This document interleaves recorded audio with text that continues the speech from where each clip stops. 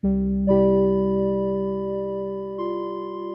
listening to Mindset, a podcast about mental health by Sheffield Health and Social Care NHS Foundation Trust.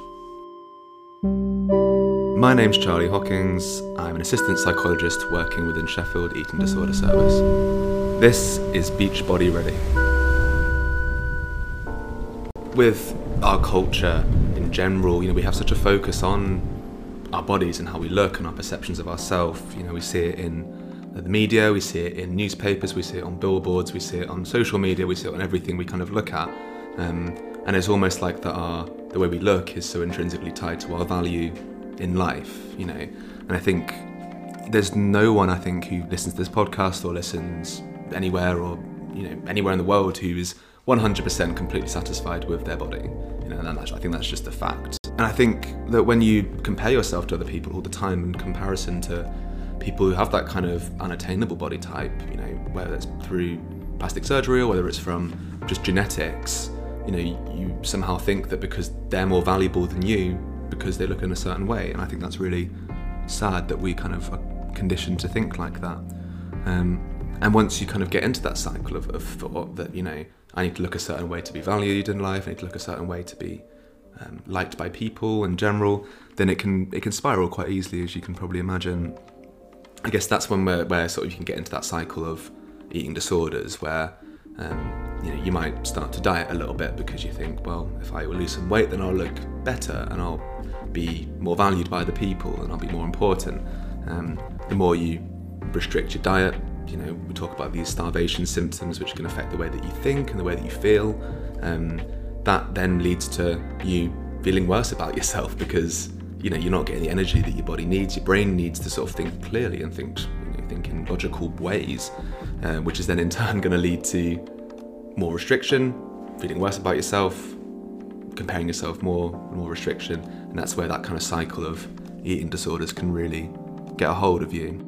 I don't ever want to say that someone has gotten an eating disorder specifically from social media, because obviously everyone is experience dependent on lots of different factors, but I think being exposed to that so accessibly and so much, it creates an atmosphere which will allow problems with your eating, problems with food, problems with your body, ergo problems with food and problems with your eating to really flourish, and almost like a greenhouse, a bit of a greenhouse effect. Putting yourself on social media is obviously going to give you opportunity to be judged and be criticised, and you can obviously put a lot of onus on the amount of likes you get on a photo and whether that's acceptable and whether that's good enough. And the interesting thing about these things, and especially eating disorders, is that they will always move the goalposts.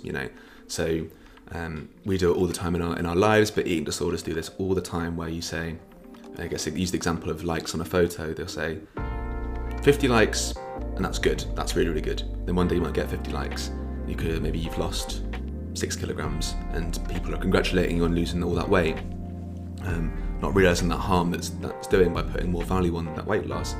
And you go, okay, this time actually 50 is not that much, 100 likes, and that's much better. And that translates into eating and losing weight as well. If I just lost 5 kilograms, I would be perfect, I'd look exactly like I want to. You lose the 5 kilograms and you go, the eating disorder can shift that and say, 5 more kilograms and then I'll be happy.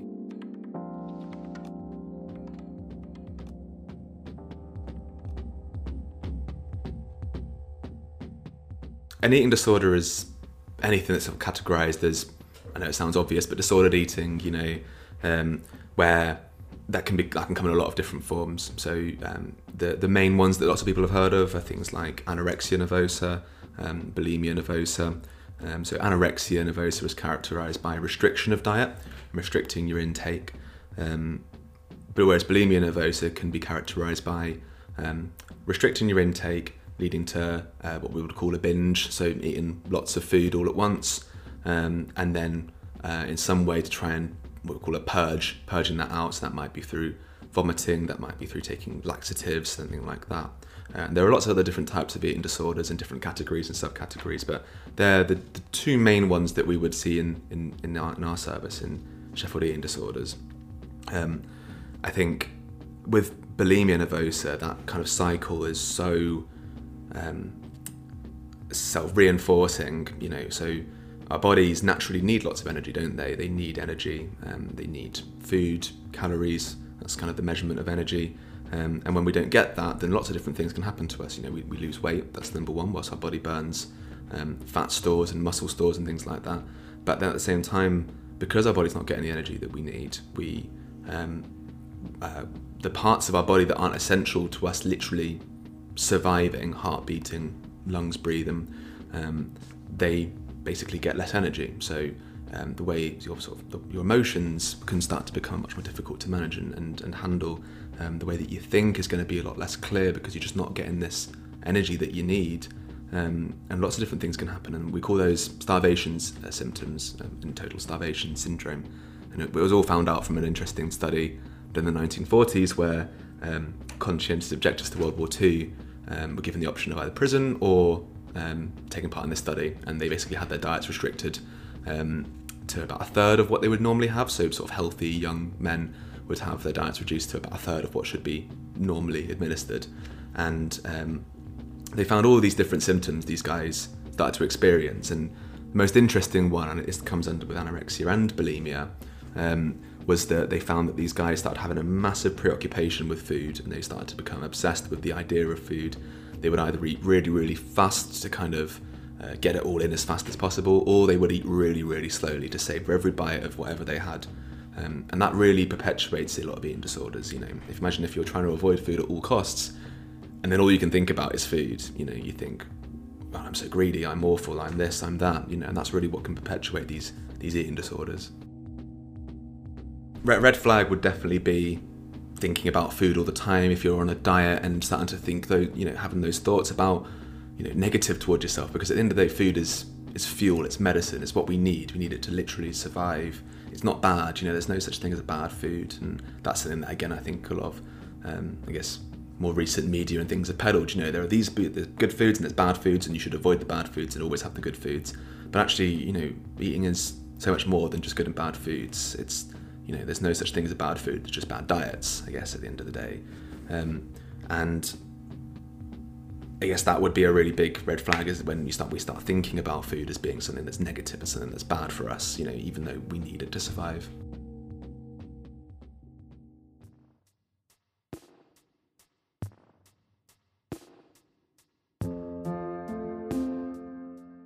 I think with a lot of eating disorders and all sort of mental health conditions, it comes on a spectrum. I think a lot of people can have very unhealthy relationships with food, definitely. I guess when it gets into kind of low and high level eating disorders, it's much more tricky to say that. A lot of eating disorders can be perpetuated by the idea that we're not unwell enough yet to seek treatment. So a lot of people might think, well, you know, I'm not nearly as unwell as, you know, what you would imagine someone who has anorexia would look like. You know, I'm not nearly as unwell as that, so I don't need to seek help just yet. And one of the other assistant psychologists here said something really interesting to me a while ago, where he said, you don't have to wait for your house to burn down to put out the fire. You know, you don't have to wait for things to be as bad as they get before you seek help for it. And so, like all services in the Trust, we work on a tiered system. We have a sort of a sister organisation, as they call it, called SAIDA, which stands for South Yorkshire Eating Disorder Association, which works with a different type of people, which, you know, again, nothing on the sort of severity of eating disorders, but it's all about the sort of help and what we would do with people versus what they would do with people. I've had a few conversations with people that I've done one-to-one work with myself, or who are in our day service, and interestingly, I asked them this question. You know, I asked them, what would you want people to know about treatment now that you're in treatment, and, you know, what are your expectations? And interestingly, a lot of them said things like, we weren't expecting treatment to actually, I guess, be empathetic or be, you know, I guess, compassionate.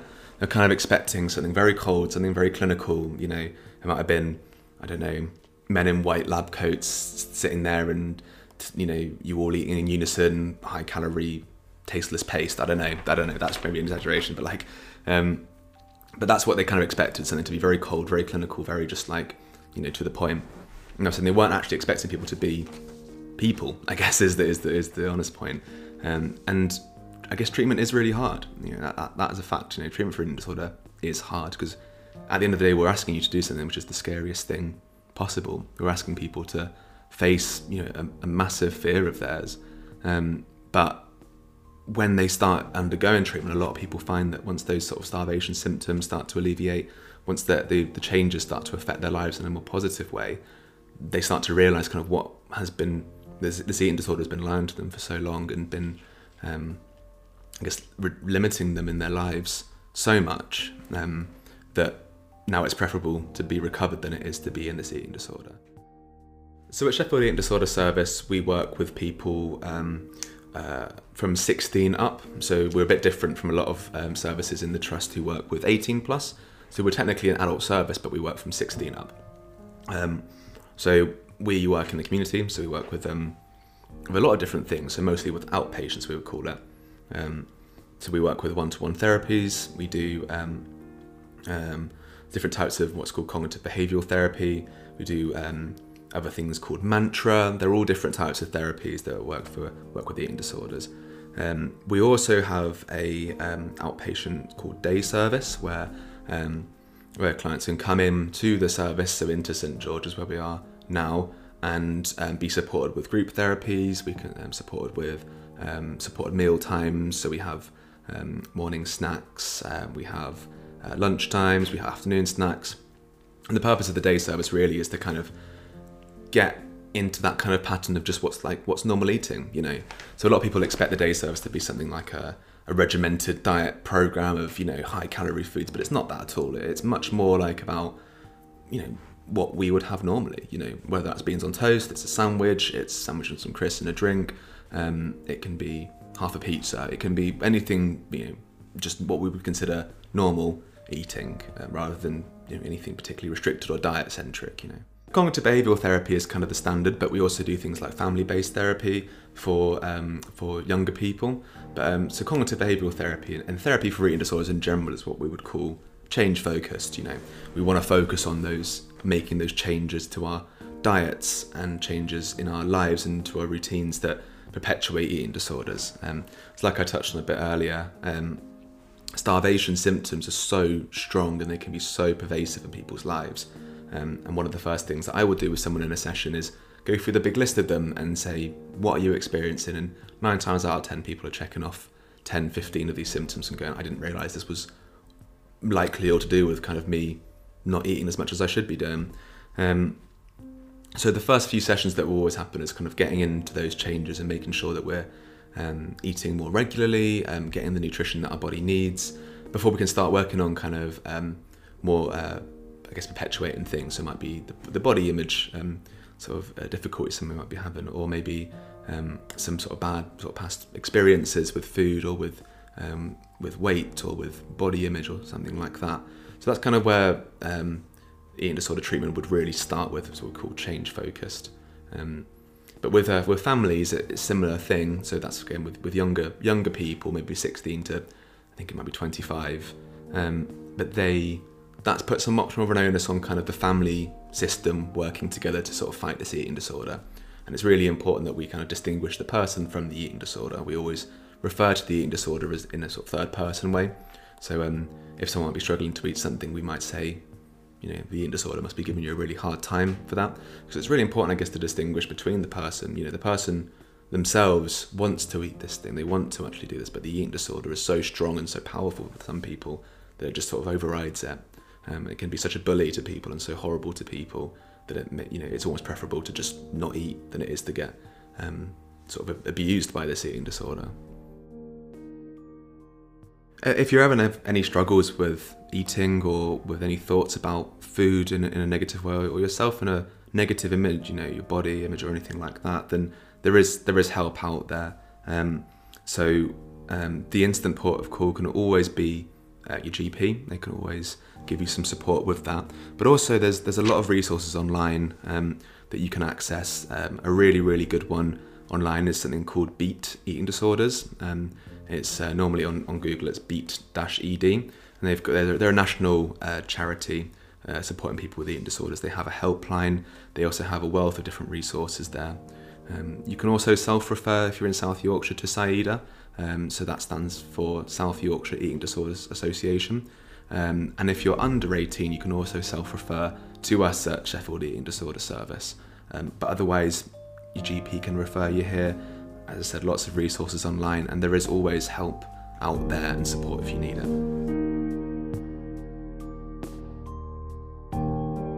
You've been listening to Mindset by Sheffield Health and Social Care NHS Foundation Trust. You can find out more about us at shsc.nhs.uk. Thank you so much for listening, and see you next time.